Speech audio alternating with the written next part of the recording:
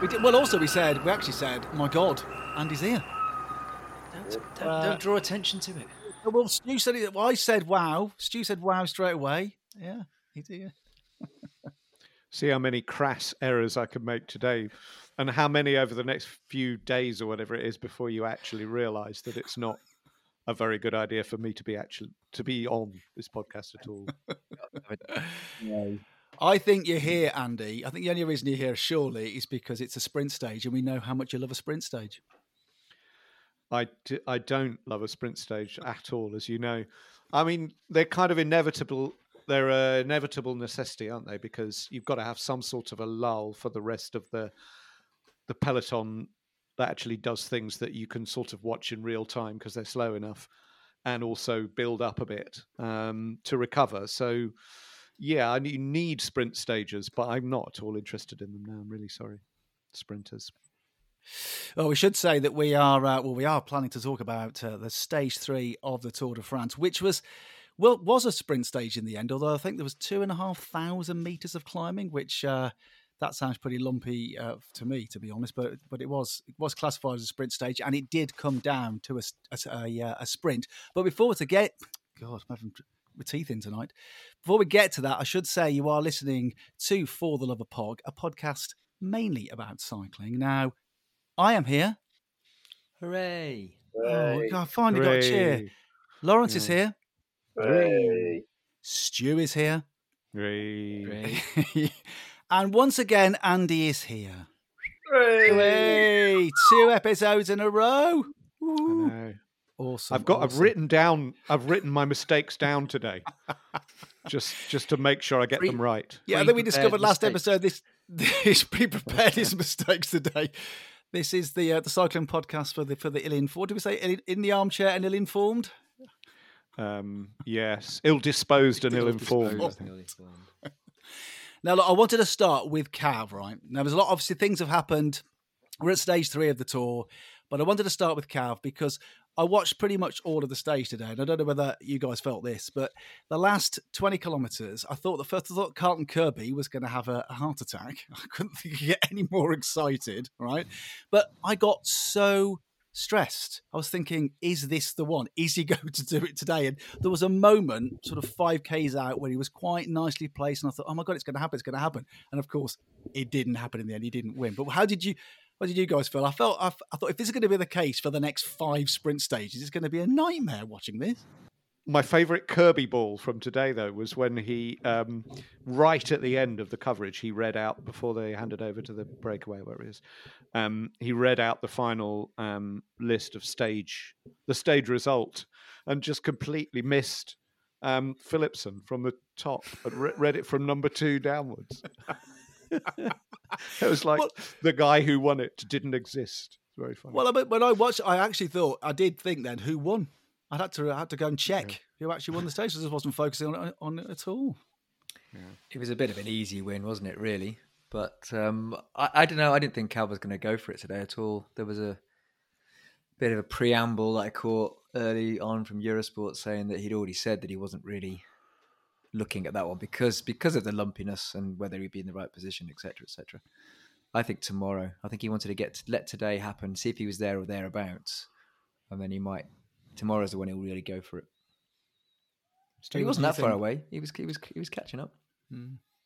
Well, look, he was there, and it was all positive after it. He was saying he was really, really pleased, and he said the team got him to the 2K out. But the reality was, I just don't think he's there. Okay, it's very early doors, and that drop off of Phillips was perfect, wasn't it? I mean, you couldn't have got one better. And Cavendish used to have a lot of that with Redenshaw. But I felt he was isolated. His team weren't there when he needs them.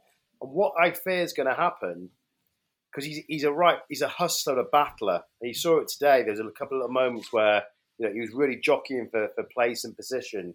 Now, if he's not got his team around him in that final 1K or to the final 500 meters, he's going to be doing that. And when you do that, that's when you're taking many more risks. And I just think he's the type of person that's not going to back down. And he could end up just having a massive crash or coming off. We've seen it many a times before with Cav. He does that. He comes off. I just think if he hasn't got protection around him and a team around him, this could happen because this is the one he wants. He's so desperate. I just thought, you need some protection and a big sort of like lead out, and I don't think he was there today. But all the talk after was like brilliant. So to your point, Loz, maybe they weren't. They just wanted to be there. They weren't really going for the win. And he came in. He was there. Finished sixth, didn't he? I think all what you said there, and the fact that it's the Tour de France, he could do it in Giro, and he managed to get the win. But every single stage is so much heightened, as we said before, about Tour de France, and therefore all those little mistakes, it's an extra hustle and bustle. It's it's even more fraught. Yeah, it's another level up, isn't it? And that's why it is. I mean, I think I saw at least 3 wobbles, in the final 2K, where they're all going for it with those roundabouts, and at the end, Wout could have easier come off. Didn't happen, but you're talking a few centimeters. Wout changed his mind, didn't he? Changed his mind. Yeah, he thought, no, forget this. Too risky. So anyway, I could be wrong. I just think if he's desperate for it and he will battle, hustle, he'll take bigger risks.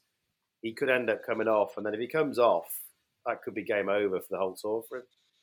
We'll see. He needs someone like Renshaw or someone to really deliver him. I think 200-300 meters from the finishing line.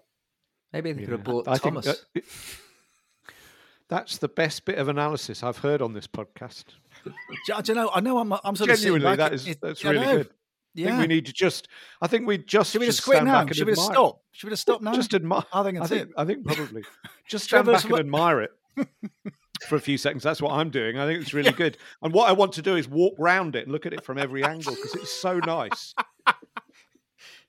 The thing is, it's just I'm amazed because it's not what we've done to date. So wow, it's we've suddenly raised it, haven't we? Well, Stu certainly raised it. I'm the least knowledgeable about racing as well. But the thing is, it was all positive coming out of it. You saw the interview. He was very, very. Well, can I throw some negativity in then? Just a little bit of negativity because I think Loz. You, Matt? I think Loz, you're right. He probably wasn't going for it properly, right? And I think Stu, you're right. I think in that particular, it was too frenetic, lots of island roundabouts, wasn't there? It was all twisty and turny at the end, wasn't well protected, but he was there or thereabouts, and he should have gone for it a bit more, thinking he's well positioned in the last 5K.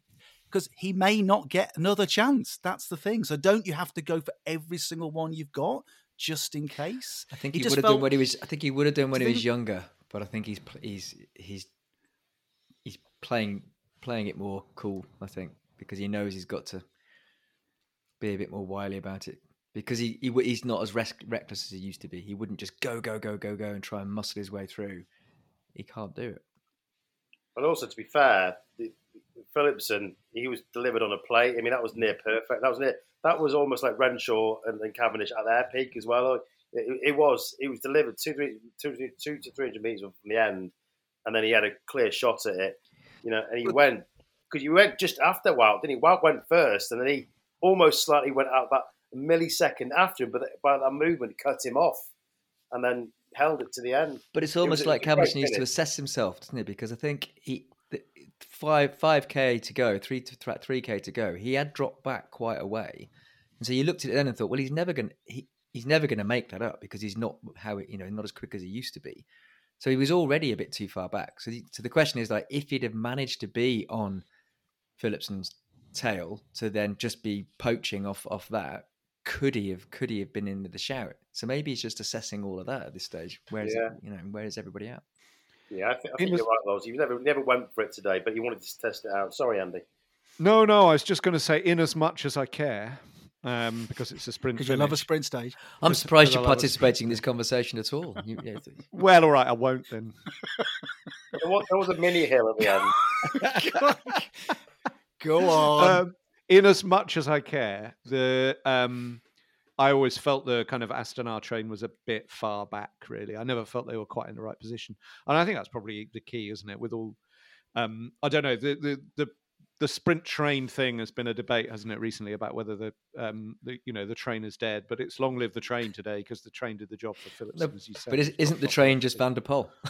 That is the train. Yeah, well, he's a train all of himself. Yeah, I mean, if you've got Van der Poel dropping you off in the right position, then that's not going to be all you bad, need, is isn't it? And I think you're bike probably handler right. I as well. think they targeted today's stage in the way that Astana didn't they? Because he dropped off yesterday, Van der Poel, didn't he? Saving himself for today to be that lead out. And I think they really wanted it, and they did it beautifully. Did it absolutely beautifully. They did. Yeah, and I'm sure the Astana train would have been there. I'm sure they'd have been there if they could, but they probably just couldn't quite get him into the right position. So I don't know anyway. So tomorrow, then, given that we are not that well informed, what's the parkour for tomorrow? What does It's flatter. It's even flatter. Yeah. Flat. Yeah. There's only one Flat four. with a couple of hills in the middle, but enough.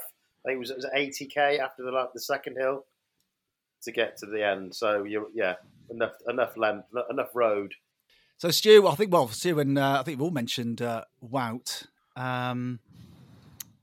It's been a bit of a fun. I know it's only 3 stages in, but hasn't it been a bit of a funny tour for him so far? He seems to have got very angry, and he's been there or thereabouts, seemingly in a couple of stages. Yesterday's stage and today's stage, but sort of not really at the races yet. I don't know what is going on. What do we think about Wout? Well, I think he has been at the races. He finished. Was it second yesterday? Was it? Second yesterday, but I kind of felt his team felt that he messed it up. The thing is, as someone said in the commentary today, he's the best. He's like, maybe it was yesterday. He's one of the quickest riders. So they're going to they'll let him do all the work and sit behind him because they're not going to beat him in a one-on-one. So he's got to almost like take on the whole of the rest of the leading pack, which makes it difficult for him. Yeah, they'll let him do the work, sit on his wheel, and then go for it in the final sprint or the final stage. I mean, the final few meters, whereby he's trying to attack and do stuff all the time, but because he knows he can't take them on. But they're going, "Will you do it? We won't work with you, basically." So he's being isolated, isn't he? I would like him to just not be bothering. I want to see him world champion. He should not. It's like he's here to help Vingegaard. Come here, do that job. Because he'll be the train up the mountains to do that anyway. Don't even bother going for these sprints. Don't even risk it. Just be in this race and then go and be world champion. Good. A word for Lefay though, who it was a again sort of looking at the other more reputable commentators and critics on cycling, mostly saying that what he did very cleverly was kind of watch what Jumbo-Visma were doing and realised that was his moment to go and had the strength to. I thought that was an awesome win. That was one of my favourite wins it's probably my favourite win since the first stage, actually. Which was also my favourite win. I love those two stages. Surprised that because it was quite a sprinty win. So it was quite a sprinty win, but without any sprinters in it. You see, I think it's the sprinters that spoil the sprints. It was, wasn't it? When he went to the phase win yesterday on the stage 2 was a thing of beauty. When they had their the sort of drone or helicopter shot on the replay, it looked amazing. It reminded me of when was it Dan Martin won? I'm going to get this wrong. Lombardia years ago, where he went sort of similar distance, sort of 500 meters from the finish, and just looked as if he was just accelerating away from him. I mean, they nearly caught Lefay on the line, but it was a thing of beauty, wasn't it? For what was it, Cofidis? 15 years since the last Tour de France win, so it was an awesome finish, I must admit. Yeah, it's probably they haven't won since they were systematically blood doping. I don't think so. They're with David Miller and co. So they're. I wondered if it was a bottle of champagne they'd had on. I wondered if it was a bottle of. Well, he's very out in the open about it. I wonder if it was a bottle of champagne they've got on the bus or a bag of blood that's been there for 15 years. An old bag of blood in the boot of the car. I heard this story. Was it the same bottle of champagne they've had on the bus, or did they replace it every single stage? It was the same one. The same one. They say that they've been waiting to crack open for a. I just got this vision now of finding it with it. Oh no! Next to an old bag of blood at the same time. But talking of, we talked about Wout there, and Jumbo-Visma. Vinegar, what are we calling him? Vinegar Vineyard. What do we think? Is he the most? I mean, when I watch when I watch the stage and see him in it, it's almost as if he's not really there. He's the most invisible leader of a team I can remember. There's just nothing to him. He just hides, doesn't he? He just irritating to watch, or just me? Well, he's just getting through Mostly, these bits, isn't mostly he? you. I mean, he's not he's the man for the high mountains, isn't he? So, and his performance in the Dauphiné was pretty impressive, really. I mean, he seemed to be able to. I mean, it wasn't the strongest field, but he seemed to be able to ride away at will on any climb. So, I wouldn't say that was hiding, really. And his job the rest of the time is to keep safe and not Yeah, contribute that much, actually. I agree. Yeah, I mean, that's you say that. I'm trying to compare other leaders, or Well, I suppose I'm drawing the contrast with Pog, isn't it? Well, I'm trying stay to. out of trouble. Stay with your team. Stay out of trouble. No, I suppose I'm drawing a massive contrast with that, with how Pog has started the tour, really, and yesterday's stage when was it yesterday? Yesterday's stage, sprinting for the bonus seconds, and I can kind of get why Pog was doing that. I mean, he's now got 12 seconds on him, but it was sort of sitting on his wheel afterwards. He wasn't doing any work with him, and it just felt as if Pog was working really hard to get these bonus seconds. And I just know whether it's energy well expended at this stage, whereas Vingegaard is kind of just sort of thinking, well, you're doing all the work, mate, and looking very sort of enthusiastic. I'm just going to sit here. So there's very contrasting figures, I suppose. Which but is what do we exactly think? what he did last year. What Pog? Yeah. I mean, what do we think about that? Do we think? I mean, there's talk, isn't there, about sort of tension in the team about whether he's really being a little bit too enthusiastic and needs to be reined in. But that sprint, certainly for the bonus seconds at the top of the climb, it reminded me, when Lizzie Diamond went up against, or Lizzie Armstead as she went up against Marianne Vos in the first ever women's tour. And she won every single intermediate sprint against her, and Vos just won each stage instead. And it reminded me a bit about that, where you think, why, Pog, why are you putting all this effort in now? It just seemed a bit silly. And going for the sprint on the line yesterday, didn't he? He went for the win. And you think, I don't know, it just feels a lot of energy for a handful of seconds. I know it's early in the tour, but those sprints take it out of you, don't they? It's why we love him, though, isn't it? I mean, that his entertainment value is that he's irrepressible winner, and he can't leave it. That's that's what I love about that kind of joyous pedaling style that he has, where he just stamps on the pedals and flies away. And the only person that he won't easily fly away from in this tour is Ving, I think. So is all power Pog to his elbow, really. Is Pog the Bazball of cycling? He might well be, and you're right, Andy. I mean, that's kind of why I love him. You're right, but I don't know whether they made a big thing about him looking very, very happy, and I wonder whether it's nervousness, a little bit of nervousness, whether he's trying to be, look, I'm the person I was last year, but actually I've hardly raced, and I'm putting on this show. But he surely can't feel as in good a shape as he would have been if he'd ridden a couple of stage races. So I just wonder, there's a bit of that going, a bit of kidology going on, where he's trying to show how good a form he's in, and yet he's not really. But maybe you're right. Maybe it's just, what is he? Because still in the white jersey, he's still on, not even 23, he's still 23. He's riding as he's always ever ridden, and he can't change it, maybe. I agree with all of that, but it is a bit frustrating when then you think about someone in professional sport. You think, okay, great, he's bringing this love of the sport and blah, blah, blah. But he only does road racing. It's not quite the same as someone like Pidcock, who does, and Van Aert and Van der Poel, who do it across different disciplines and kind of have this fun of cycling. Pog only does road cycling. Oh, he does, but he does all the races. I mean, he's a guy who can win the Flanders and the Grand Tour. But they all could do that as well. And it's like, it's almost like a bit, I find it's okay and fun, but it's also a little bit naive in a way. I struggle with it. I suppose the proof will be, isn't it, if we come to third week and he hasn't got the legs, whether he used up too much of his energy. I don't know. I mean, Vingegaard, he could only win stage races. He can't do anything at all, can he? It's like a Froome. That's all he can do are these sort of longer stage races and Grand Tours. I suppose I never really thought about Pog like that. I mean, he does every single road, every single type of road race. But then again, Pidcock will only win a handful of road races. He's never going to win a Grand Tour, is he? I don't think. I think he could. I think he could. I think if he did, but it would be. But then he'd have to stop doing the other stuff, probably, wouldn't he? In order to focus, specialise in the road. That's probably right. The only way that anybody will ever get me to watch cyclocross is if they put a cyclocross stage in a Grand Tour. Be a bit like a sprint stage for me. I would then just be able to explain it on the basis that it was giving everybody else a break, because obviously nobody else would try apart from the cyclocross boys.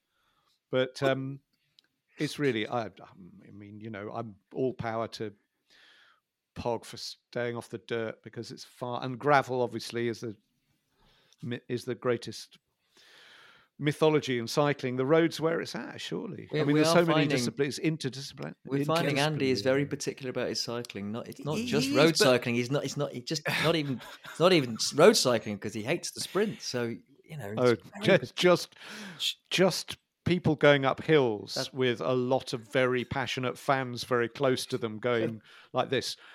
And I like at least 10% of those fans to be wearing mankinis as well. Can I just say, when the Tour first started, surely it was only gravel racing. We didn't have tarmac roads. So back at you, Pendo. Well, yeah, but I mean, you know, geez, there's quite a lot of sports that, you know.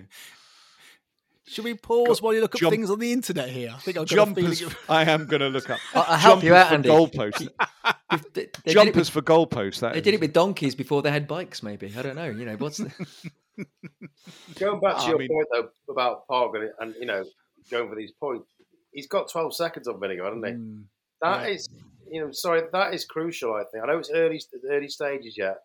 But it's one sport where if you put your nose ahead in front of someone, it can really make a difference. Because you know, if you want to now, all he's got to do for the rest of the tour is sit on his wheel apart from the time trial. So it's a bit like being ahead in rugby in the final 5 minutes. You know what I mean? It's really difficult because all you do is defend that lead. It's a bit the same in cycling. Exactly. You can just defend that lead. So, you know, it's not as simple as that. It's the tour, but I think it accounts for something. And, you know, the pressure as it goes on is on Vinegar to actually go, hang on a minute, when and how are we going to make this time back? I think it's a good point, Stu, actually, because you're right. Because, you know, Grand Tours aren't won by 5 or 10 minutes anymore, are they? That is not. It's, you know, 3 minutes max. So I think you're right. I mean, I don't know whether psychologically Vinegar's thinking, well, okay, it's only 12 seconds, or Pog's thinking, like you said, well, I'm ahead now, so he's got to attack me. Maybe that's worth more than the actual the amount of seconds. It's just the fact that he has to attack him. Maybe that's all it is. Got to do something, at some point. Has to do something. Yeah, and the reverse of that is that if that lead could easily be eaten away by Vingegaard taking the bonus seconds. So therefore, whenever Ving goes for the bonus seconds, Pog's got to be there. And on yesterday's evidence, it might not be the same throughout the whole 3 weeks, is that if it comes to a head-to-head sprint, Pog will win. So, you know, actually, I think he's now what's a really good tactic for him is just to, as you say, Stu, sit on Ving's wheel. The other thing that I think is different from last year is that UAE team now with Yates and Maika is so strong. I mean, that is the difference, actually. That is a big difference. They both look so strong. And, you know, Yates, you can see, is already struggling to say that he's there in Pog's service because he quite clearly one of the best riders in it at the moment. But, you know, having somebody like that is it's a Sepkus, isn't it? I mean, he's a kind of Sepkus and Maika looked awesomely strong. And what's that difference last year? He got climbing. Did Pog get fairly isolated in some of the later stages? Numerous occasions. Yeah, I think maybe that could be the difference this year, is that he's got a team around him now where he won't be as isolated. Yeah, it came down to that one stage. I forgot which one it was, wasn't it? When he kind of ganged up on him. Yeah, and that was the one time, and they're even talking now about whether that was a fueling strategy as much as anything, and it just the one time they all got to him. But you're right about Yates. Yates looks so impressive. Well, has looked so impressive so far. Just the way he's sort of that slower cadence up the climbs just seems to be destroying them.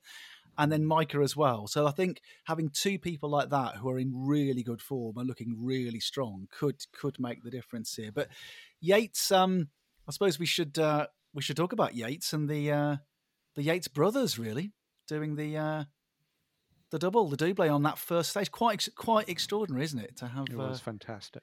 I mean, two brothers on a podcast is one thing, but two brothers in a Tour de France stage, I mean, that's a 1 and 2 is. I mean, it's just a dream, isn't it? I think the yellow jersey suits him as well. He's wearing it well. He's behaving well. You know, he just seems happy to be there. He's good on camera. I think good on him. He deserves it. I think there's more to come from him.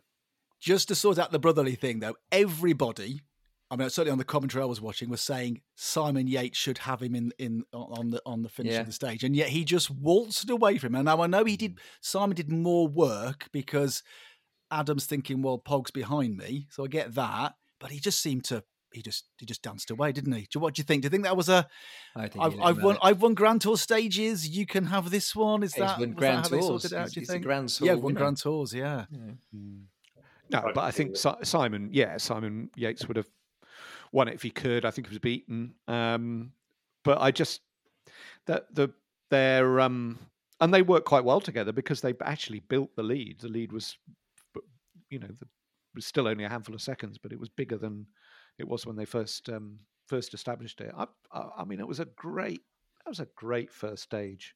Both those first two stages were awesome. I just think the starting and keeping up the level of excitement on a tour relies on having, actually, for me, those kind of stages are better than the high mountain stages, because the high mountain stages, particularly if they've got those long drags, 15 to 20K of average 6-7% or something, where, actually, to be honest, they're just long and hard and there's not really any attacking opportunity unless they're sort of up and down a bit.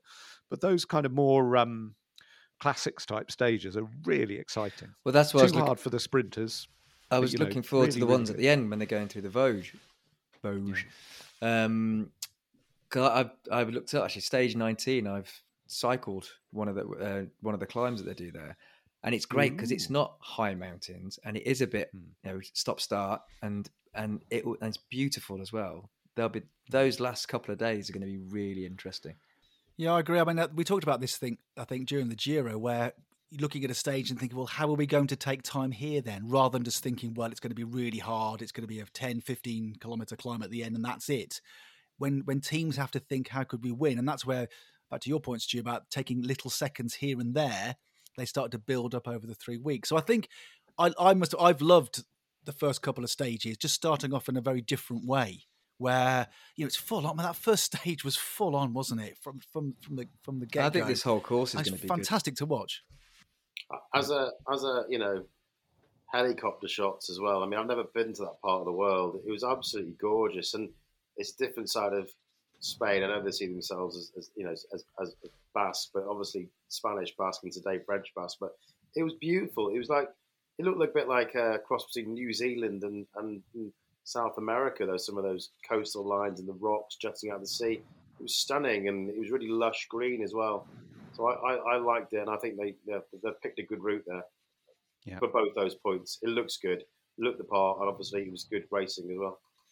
And the Basque, they're probably the most fanatical cycling fans in Europe. I mean, it's just incredible atmosphere on those climbs. Would Yorkshire give them a run for the money? Well, it might, but let's not talk about it. No.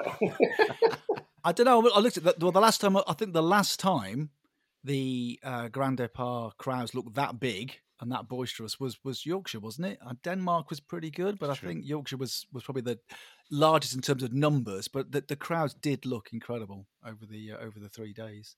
I'll tell you what, some of the crowds today, I think they were in France at this point.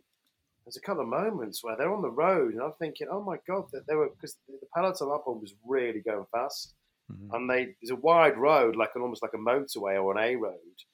And there was one side of it, they were standing in the road, and they were starting to move back. And I'm thinking, if someone doesn't get their timing right here, this is going to be a major, major crash at that speed. Proper injuries and out, gone. But it didn't happen, thank God. I was just thinking, oh my God, there's a girl. She must have been about 6 or 7. She was standing there. I think, please move back, please move back. She did, but yeah.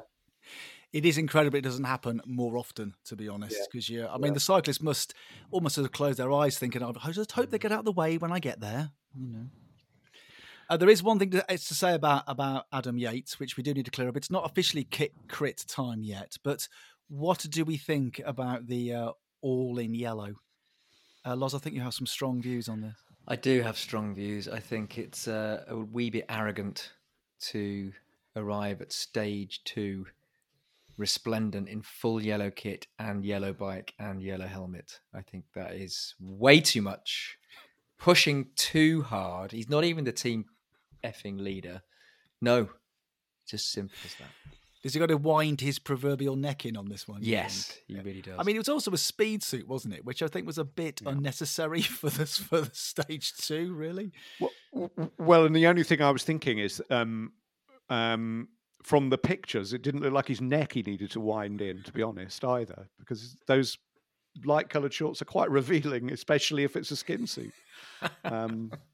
I don't have that same kind of thing about it being sort of protocol. Loz, from what stage can you put yellow shorts on then if you've got the jersey? I think you need to be at least a minute and a half ahead. You need to have a time. Yeah, a time thing, not a stage. Solid lead like where you week are 2. cocksure. Yeah, maybe week. Cocksure, I'd allow week. That is the phrase, isn't it? When was the last time anyone wore yellow shorts? When is it? I can't remember last time. Did Wout might have done. Did maybe for a time trial, but not. Yeah. Well, that's the point. Yeah, exactly. For a time trial, fair enough. But it was, yeah. No. I don't. Contador used to wear yellow shorts as well when he was young. Well, obviously we don't. Maybe yes or no is the we'll hedge our bets. He may have done, Stu. You might be right. Andy's going to look it up now live on the internet. I'm going to look it up. See. While he does that, I don't know whether anyone caught this. Talking about all the same colour. Adam, little bit blithe, was talking about Fred. We talked about Fred in the last episode. Fred's riding a white bike and obviously got the white national jersey on, and he said. And I think he had white shoes and a white helmet, and he said someone needs to sort him out with a pair of white shorts, and then he'd look excellent. I thought, all white? No. Adam Blythe has a thing about the white shorts. He thinks it's allowed. Yeah, he's a big fan of it. I'm not so sure. It's a lot of it. It's a lot of it, not allowed. Andy, can you confirm whether Contador wore yellow shorts? No, I can't. Okay. I don't think he did. I wasn't looking that up, actually, to be honest. I got a bit sidetracked. To what? You got to tell us now. Well, it doesn't actually look like Pog. I thought Pog wore yellow shorts in 21 when he won, but he didn't. He was wearing black shorts in all the pictures I can see. So if black shorts are good enough for Pog, I think they're probably good enough. I have found a picture of Pog wearing full yellow. Not a time trial? Not a time trial. Okay. I've got more of an issue, to be honest. I don't like the yellow shorts, but I have more of an issue about the yellow bike. The yellow bike is when you've won the blooming tour, surely. You can put yellow tape on, you can have yellow gloves and whatever, little bits of decals, but surely a yellow bike is when you've won the damn thing, isn't it? I think that's taken it, that's even worse. I've got an issue with the full yellow kit, but the yellow bike is an absolute no-no. If you do Google, Contador in yellow images, all of them are with a yellow jersey and yellow shorts. maybe they all do it. It's the still time. wrong. Yeah, I agree. It's wrong. You don't need it. Look, you look like a bloody budgerigard. Well, it seems we're into kit crit. I want to come to Trek's kit because I think that's what we need to cover today. But the green jersey, obviously Simon Yates wore it on day 2, and I must admit, when I saw him in the jersey, I didn't even think, oh, that's the green jersey. It just looked like a jersey he was wearing. And today, what's his name was in it? Who won? What's his name? Defay? Who won stage yesterday? Victor Lefay. And I thought it just looks like it just doesn't stand out at all. What do we think? Has anyone you don't spot it in the peloton, do you? Stu, you said you won't be able to see it, and I think it's true, isn't it? You just don't see it. Well, we said it was you would see it, then we don't spot it, and we thought it was pharmacy green, and then we realised it was Skoda green. Skoda green with a mixture of, was it spearmint? I think you said there's sort of a lot of minty green on the a little minty spearmint or minty on the collar and the cuffs. Yeah. I tell you what did look good though. It's herby. We sort of card. What is it? It's herby, isn't it? Because it's sort of a sage and a mint. It's a herby kit. A light herb. we did all agree that the Astana kit was distinctive in the end, and I said, well, maybe it looked good on the bike, and it does. I think Cav looks great in it. I think the Astana kit looks really good, and with their Willier bikes they ride, I think they look a very good turned out team. Yeah, apparently, Bora have been told to go back to. They had a Tour de France kit, and they've been told they can't wear it now. They've got to go back to the other one because it's too close to the green jersey. Green jersey kit. Should we do the Trek kit? Oh, go on. Yeah, you can. I mean, I never have very strong feelings about the kits because I honestly think pro cycling kits are all pretty poor. The only one I like is EF, really. It's the only one that seems to have any sense of style about it. However, I have just looked. I did a Google search on Contador Yellow Shorts Tour. Those are my search terms. And if you do that search, it actually brings up a picture of Contador. The first picture you get is one of Contador in the Vuelta in 2014, wearing his Saxo Tinkoff colours, where he's actually got, it does look like he's sort of like a yellow kit with blue flashes on, but it does look like he's wearing a pair of Superman-style black pants over the top of the kit because it's got this kind of black trim around the midriff. Very strange.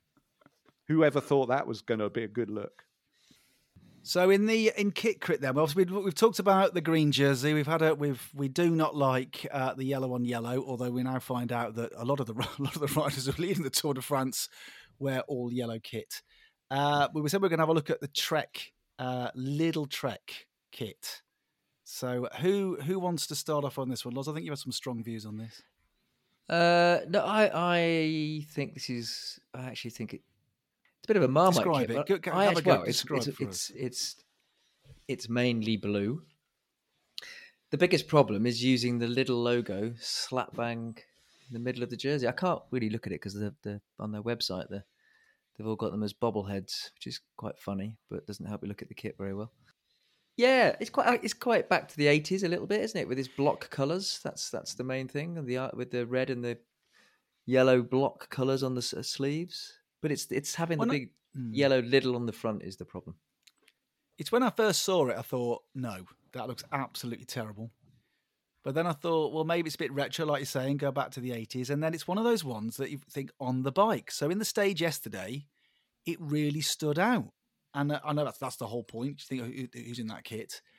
Whether you get up close, it might not look that great, but I think it really stands out in the peloton. So I've kind of warmed to it now. The yellow logo is a bit ridiculous, and obviously the yellow and the little dominates in terms of all the yellow decals.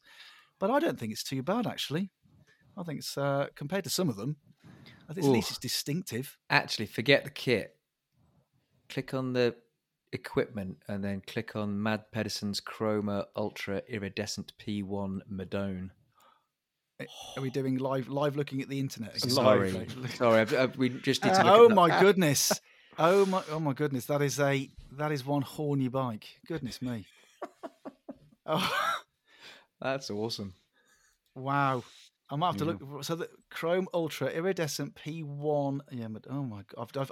I've enlarged that. Wow, that is a stunning looking bike, isn't it? Ultimately, though. Back to the kit, because the bottles are the same as the kit, and the bottles are clashing with it. They don't match the bike, do they? Terrible in them. The paint job looks absolutely astonishing. A little bit, I think. A little bit. Andy, what do you think about the kit? What do you think? Well, on the bike, I think it's because it's a beautiful kind of iridescent turquoise purple with a bit of orange down by the dropouts and up by the saddle. And I think it's a real shame they haven't stuck a yellow Lidl sticker on there. Hold up, it's with the bike now with a kit. We're talking about on the bike. Just stick a yellow Lidl sticker on the side of the bike. A bit like, you get those sometimes bike shops put slightly too big stickers on the down tube of a bike when you bought it from them.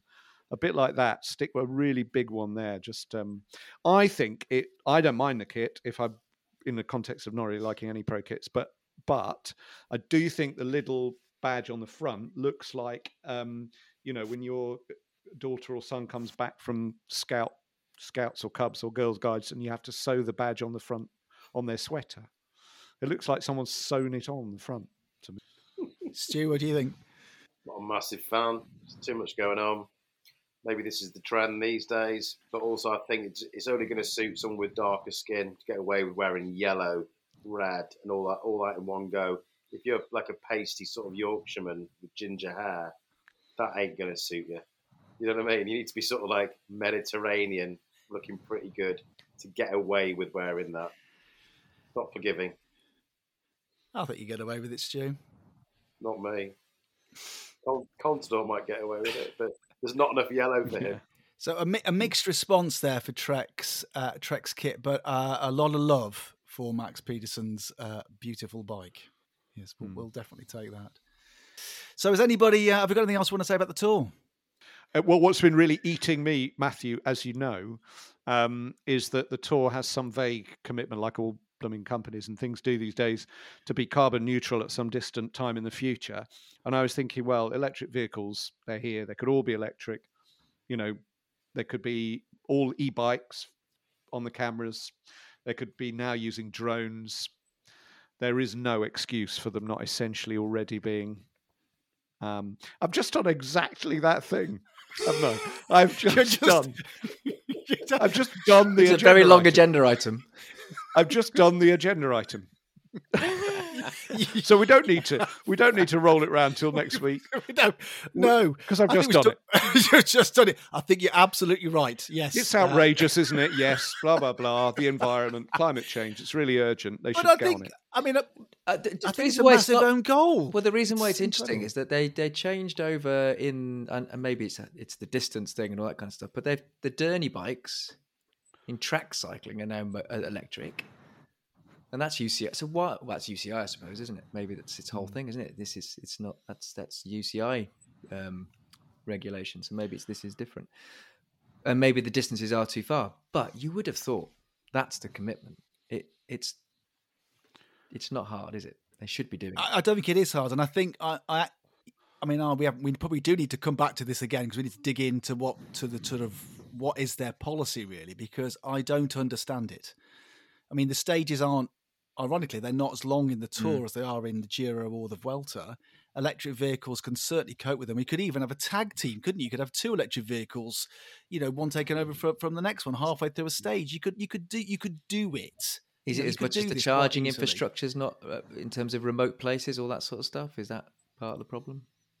Maybe, I mean, but you could plan for that, couldn't you? You could have planned for that over the last couple of years. And I think, I mean, I'm going to get this wrong now because I would like to come back to this. I think it's by 2030 they've said it had to be carbon neutral, which seems too long away, really, far too long away.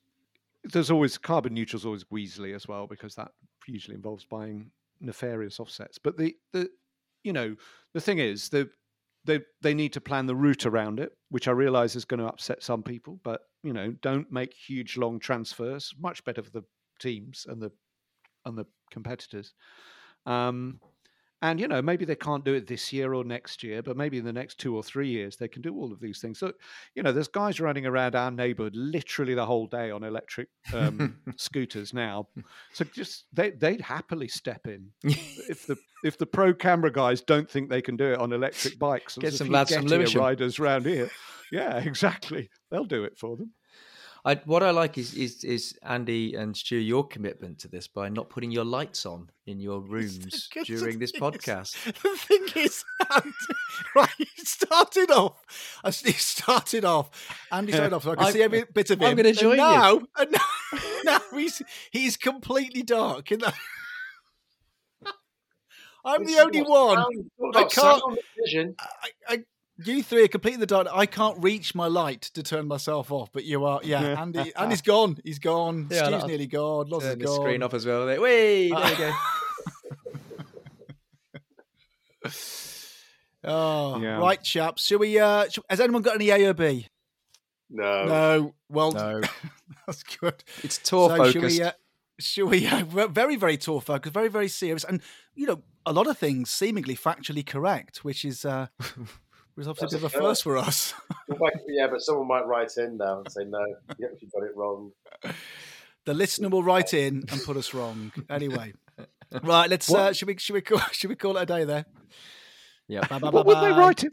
What will they write in on though? Answers on a postcard? By what form? I don't know. We don't. They'll hunt us get down. in touch. They'll find us. Yeah, they'll get in touch somehow. They'll find There'll us. be a knock on the door at some That's point. why you're in the dark. Yeah. You're hiding. Anyway. Yeah, exactly. I'm not putting my lights on after that blooming tour finish mistake. I've been in the dark since then. Right, let's call it a day then, chaps. Bye. Bye.